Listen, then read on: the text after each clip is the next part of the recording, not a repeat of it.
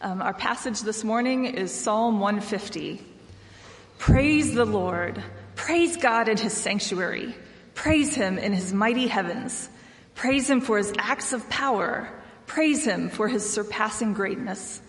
Praise him with the sounding of the trumpet. Praise him with the harp and lyre. Praise him with timbrel and dancing. Praise him with the strings and pipe. Praise him with the clash of cymbals. Praise him with resounding cymbals. Let everything that has breath praise the Lord. Praise the Lord. This is the word of the Lord.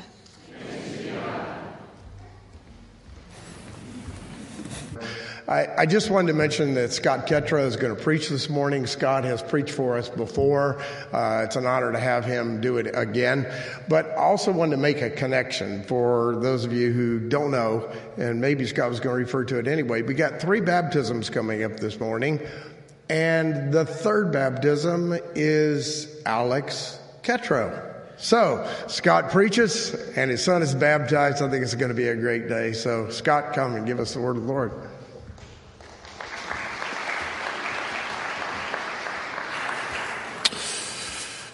Good morning, Christ Community Church family. Delight to be here with you in this capacity. I mean, I'm almost always here. Usually I'm much further back and dressed much more comfortably. But it really is a delight to be here. I got to give you a disclaimer. I may cry this morning, no promises.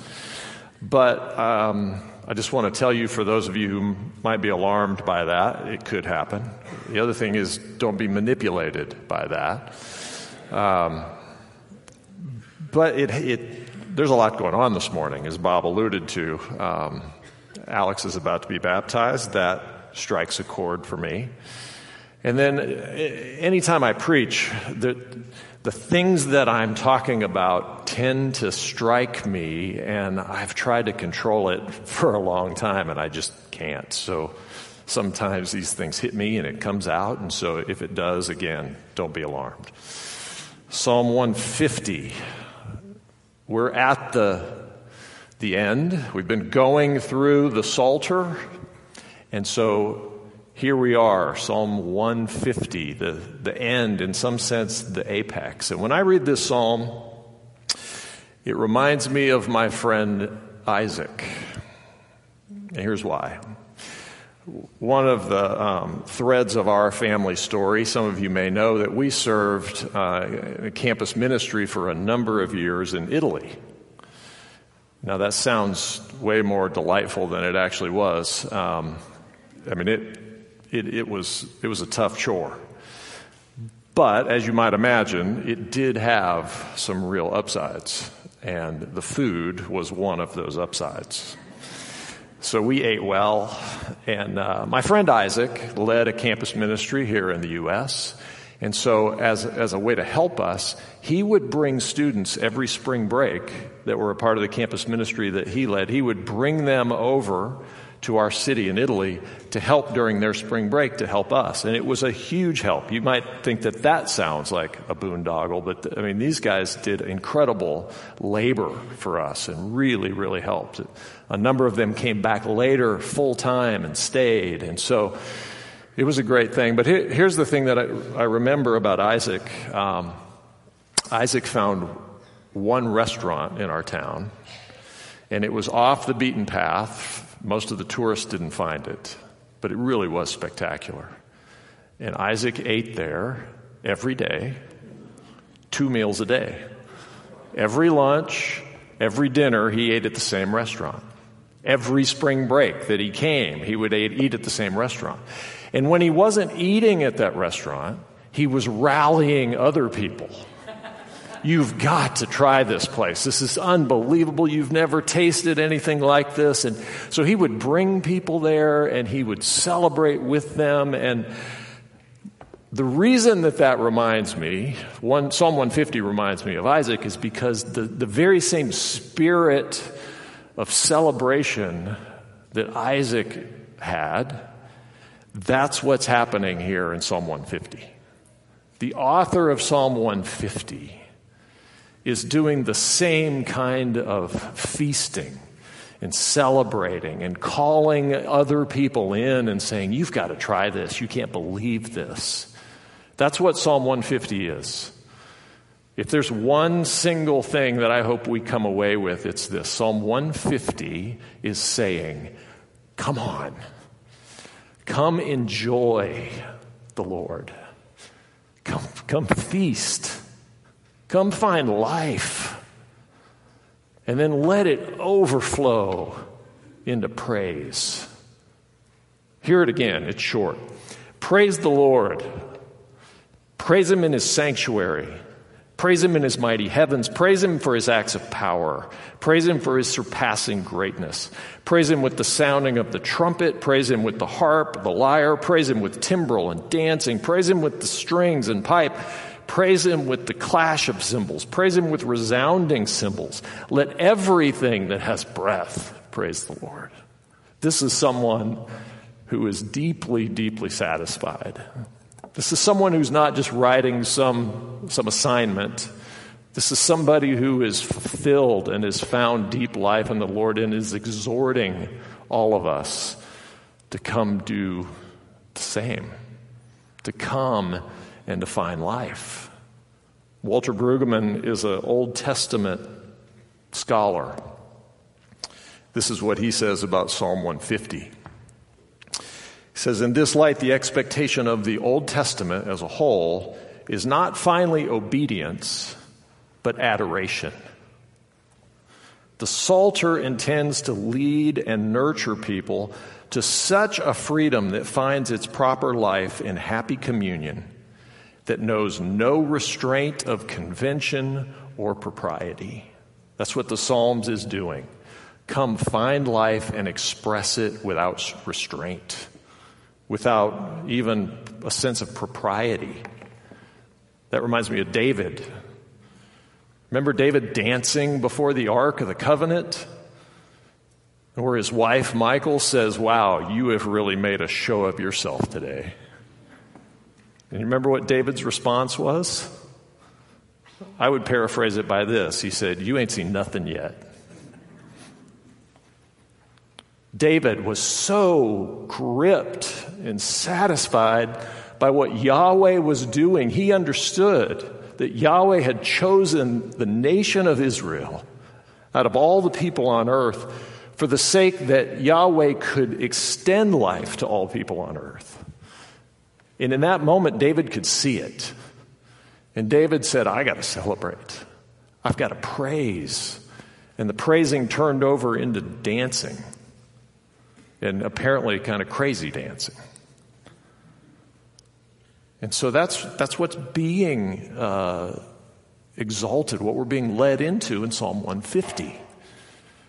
One of the delights of, you talk to Bob, you talk to Dan, one of the delights of preaching is that you get to soak in this text, that you get to just live in it for a while. You get to read so many other people.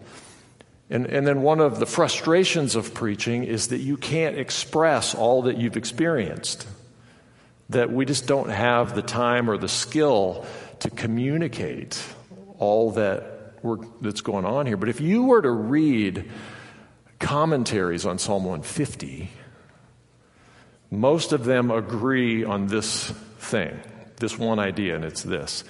This list of instruments, no one would put together. If you were making an orchestra, this is not what you would come up with. This is a jumble and a mix. I mean, it says, praise him with the sound of the trumpet. That was glorious. But that's not actually what the Hebrew says. The Hebrew says, blow the shofar. You know what a shofar is? It's like a ram's horn. It's not melodic. In fact, the function in Israel is to call the nation to come in assembly. And so it's this alarming sound. It's almost like saying, praise the Lord with the tornado siren.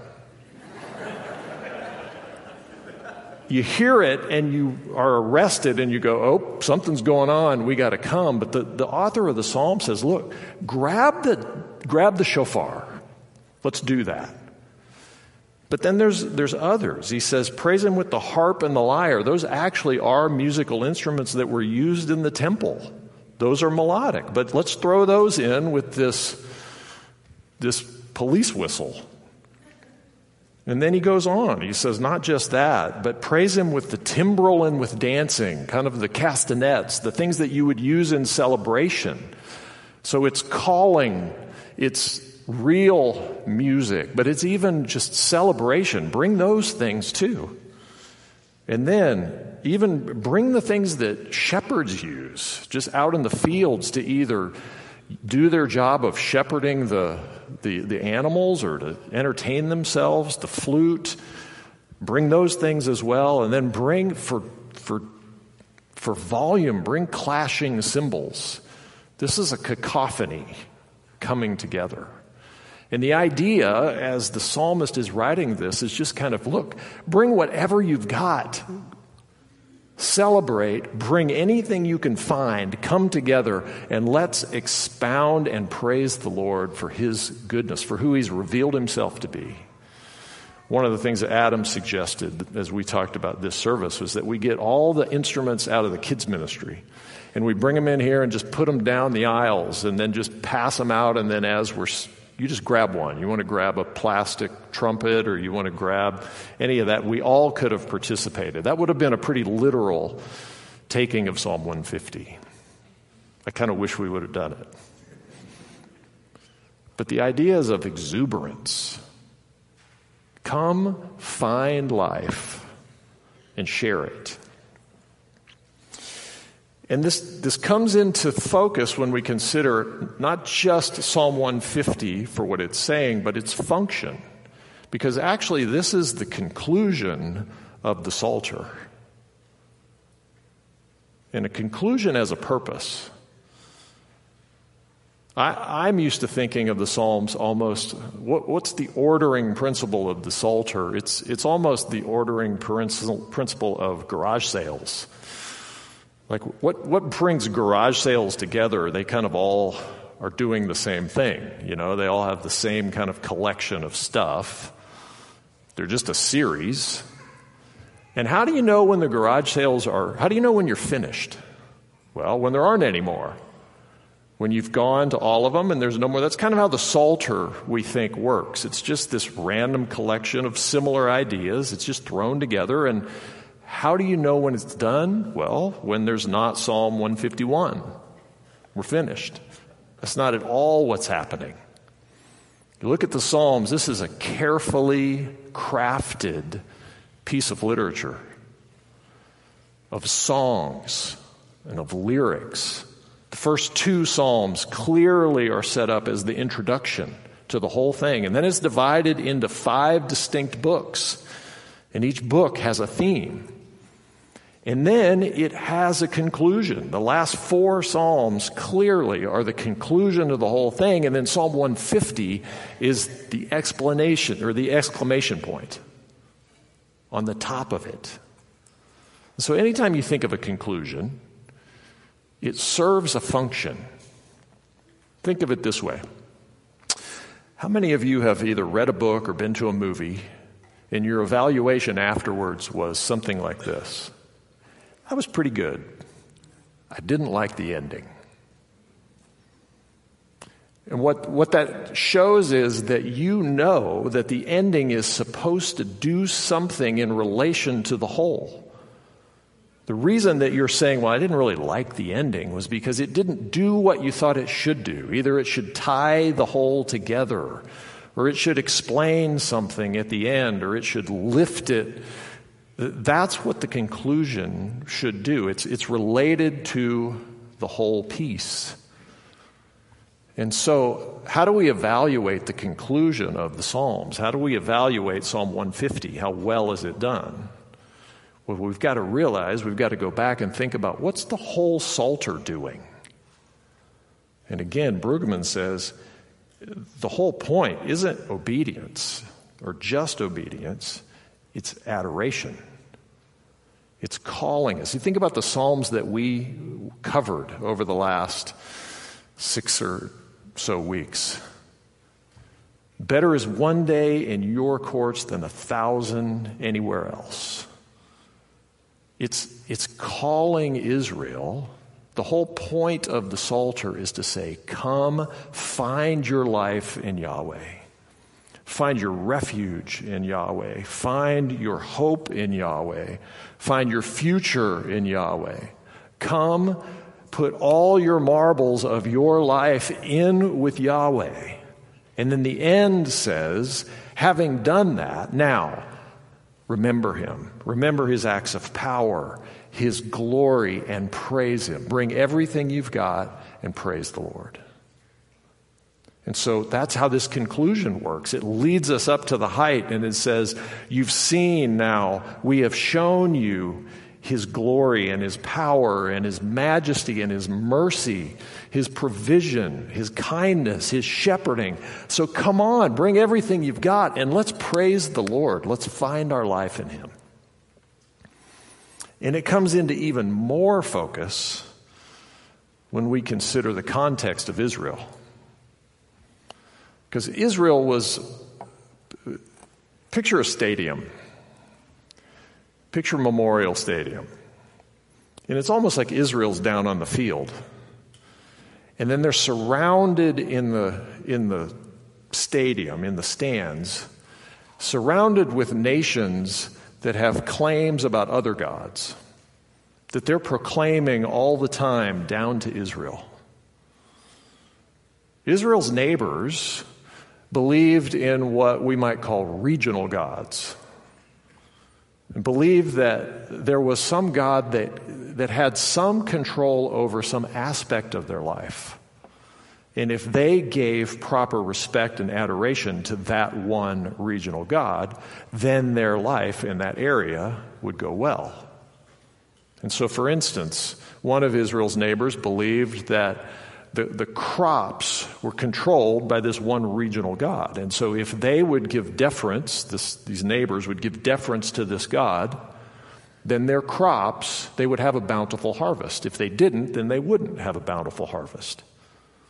And so they are praising this one particular regional God. And Israel's watching this. And then there's another neighbor that believes that if you give deference to this one particular regional God, then you will have a bountiful family. Your progeny will flourish. And so if you want your nation to expand and you want kids, then this one nation says, well, you better give deference to this God. And Israel is watching.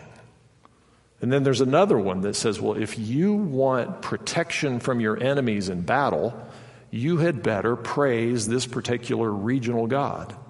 Because if you don't, other stronger powers are going to come and conquer you and carry you away. And so they're praising this regional God, and Israel is watching. And what happens over time is that Israel tends to eavesdrop. And Israel says, well, yeah, Yahweh isn't bad, but their crops seem to be better than our crops.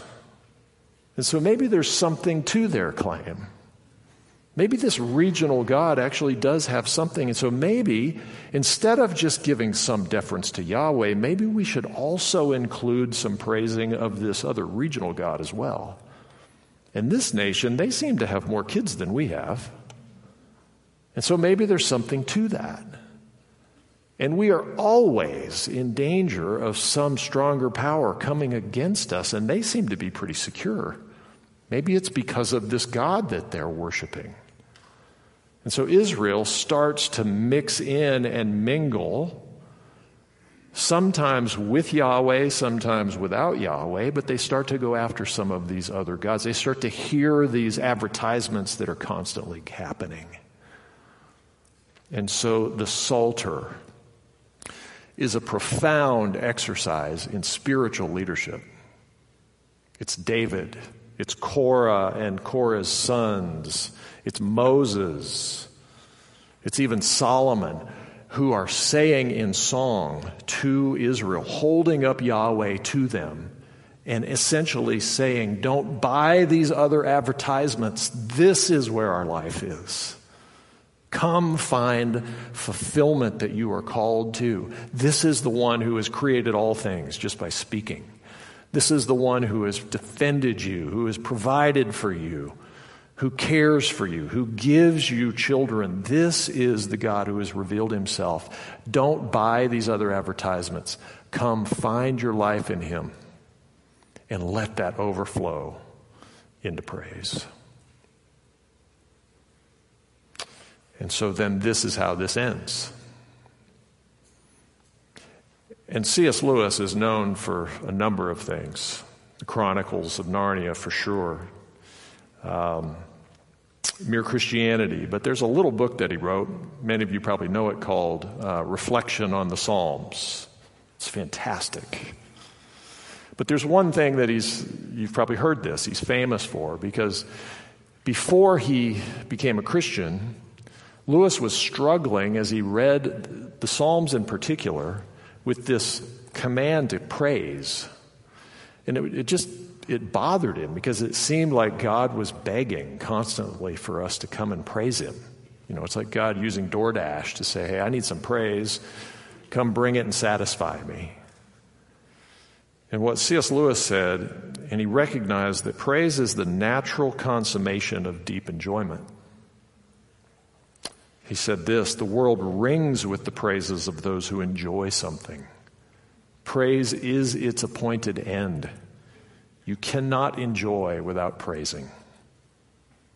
And he's right. Try it.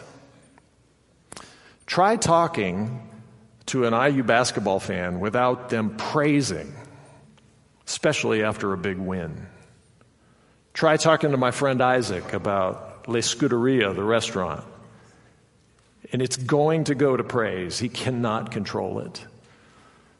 Talk to somebody about their favorite car, their favorite book, their favorite movie, their favorite anything. The consummation of enjoyment ends in praise. It's the way it is. And so this is an invitation to Israel. Praise, but in praising, find the life that is offered to you. So what do we do about that? This is all fine and good about Israel. But how do we glean from them? How do we learn and how do we apply this? Because, again, the call, the spiritual leadership that is being given through the Psalter to us is, come find your life in the triune God, Father, Son, and Holy Spirit, who has revealed himself in glory and grace. Don't just stand off at a distance. Come and feast and be satisfied. So what do we do? I mean, it might be as straightforward and direct as singing praise music. It might be finding music that you like and playing it. Starting the day by singing. That could be very appropriate and helpful. I want to suggest something a little more uncomfortable. And that would be this. Use your praise and your praising as a diagnosis of what you actually find delight in. Because if Lewis is right, that praise naturally overflows from delight, take a look at what you spend your time praising. Even if not out loud, what is it that you exalt in? Because chances are that's where you're finding your life. Or you're hoping for some kind of life there.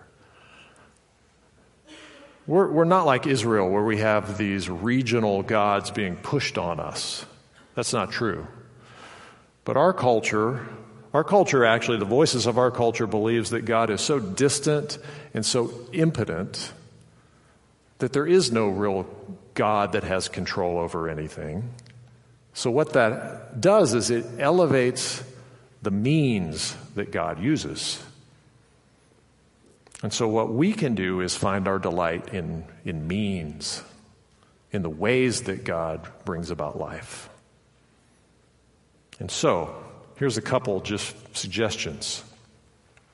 Of course, God uses the means of finances, of a job, even of a career. Of course, God uses that means to provide for us.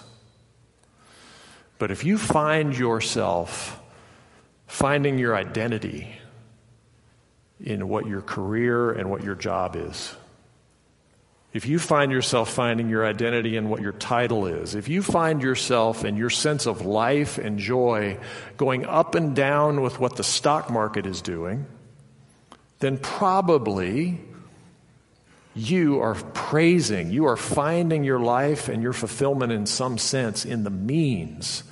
And what the Psalter is saying is, don't buy that. Come find your life not in the means of what God is doing, but in God himself, and trust him in that. Of course, in our democracy, God uses the means of political leaders and even of political parties. That's part of the means of what God uses. But if you find yourself, even in your own spirit, praising political leaders, praising certain parties and rallying other people to this, there is a chance that you are inappropriately finding life in the wrong place. Of course, part of the means of what God uses in life is friends, of reputation. But if you find your sense of joy and fulfillment and up and down tied to how many likes you get and how many followers you have, you need to listen to the Psalter that says, come and delight and praise Father, Son, and Holy Spirit. Again, of course God uses means. I'm not suggesting that farmers stop tilling, planting, harvesting. But what the Psalter is saying is don't buy the lie that the means are an end that's going to satisfy you in themselves. The lesson is come and praise. Come rejoice. Come find your life. Let your own life ring with praise out of being satisfied. And then the other application would be this. Do what you're already doing, which is use community as a part of this. Because as Israel testifies, as any of us can testify, this is really hard to do, to with clarity see God as the sustainer and the fulfiller of life, to see that all the time with perfect clarity in a Psalm 150 sense by yourself. It's hard to do. There are times on a Sunday morning that I come in here and I see the reality of Psalm 150 more clearly than I see anything else. And then there are other Sundays I come in here and the reality of Psalm 150 is about as cloudy as it can be. I still believe these things to be true, but they feel so distant. They feel hard to hold to, hard to believe.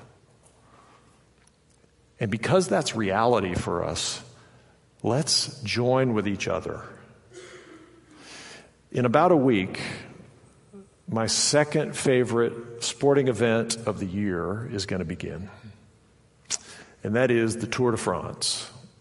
So me and the three others of you who enjoy that,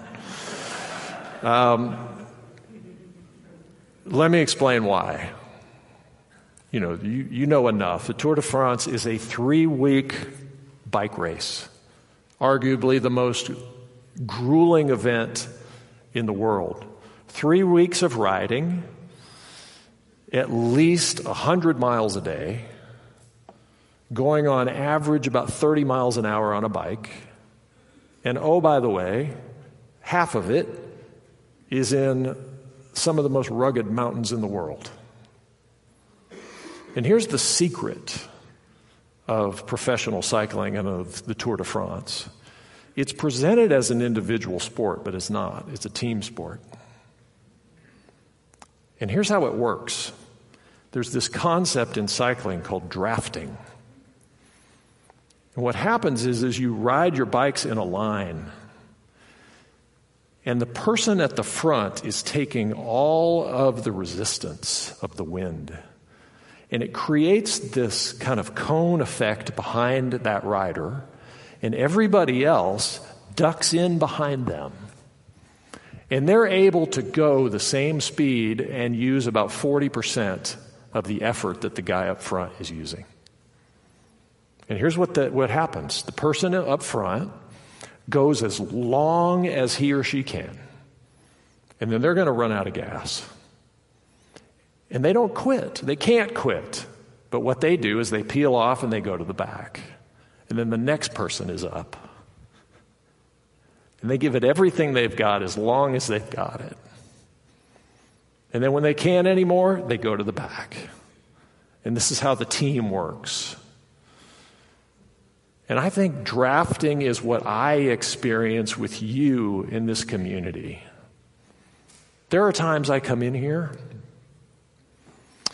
and I don't have it. I don't have this. And what I do, honestly, is draft. There are some times when I sing and I do worship, but I do it at a whisper. Because what I need to listen. I need to hear the rest of you singing what we're singing. Because what it does for me is to go, oh yeah, I'm not the only one. They all know this to be true. They all see this clearly, and it's right. There are other times where I see it so clear, I'm singing as loudly as possible. There's some of you who raise your hands in praise, and I look to you, and there's something about watching you do it that is drafting, that I say, yeah, that's right. They are caught up, and what they see, I believe it. There are others of you that you're somber. And that somberness is something that I draft off of, because it reminds me, this is the majestic Lord of glory. And so, do that with each other. Don't assume that you have to be an individual and somehow you have to muster up the strength to be Psalm 150 all the time. It's just not true. You can't do it. And when you can't, duck in behind somebody. Keep going. And there's going to be a time where you're going to see it again as clearly as day, and you're going to be leading out front. And so, what do? We praise. Because a lot rides on this. The last thought I want to give you is this. This matters.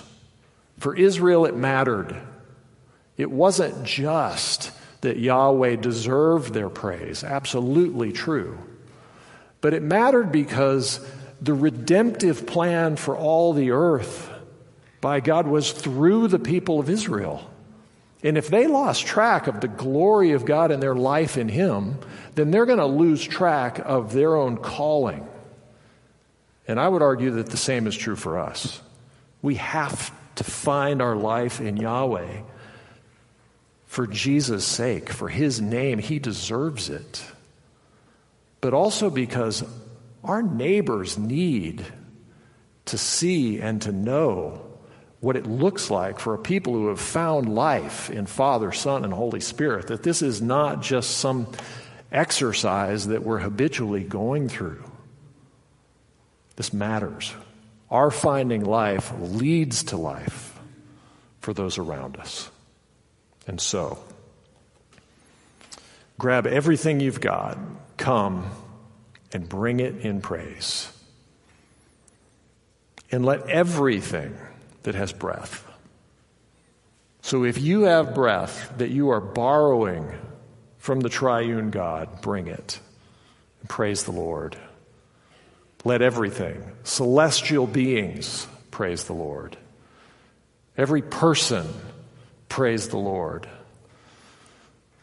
My dog who is sitting out next to me in the back who has breath, let him praise the Lord. But please, may we as Christ Community Church be found overflowing with the life of Father, Son, and Holy Spirit. And may we praise the Lord. Amen. Father, you are gracious to us in that we were people who were far off and blind. And by your grace, you have given us your own life by your Spirit.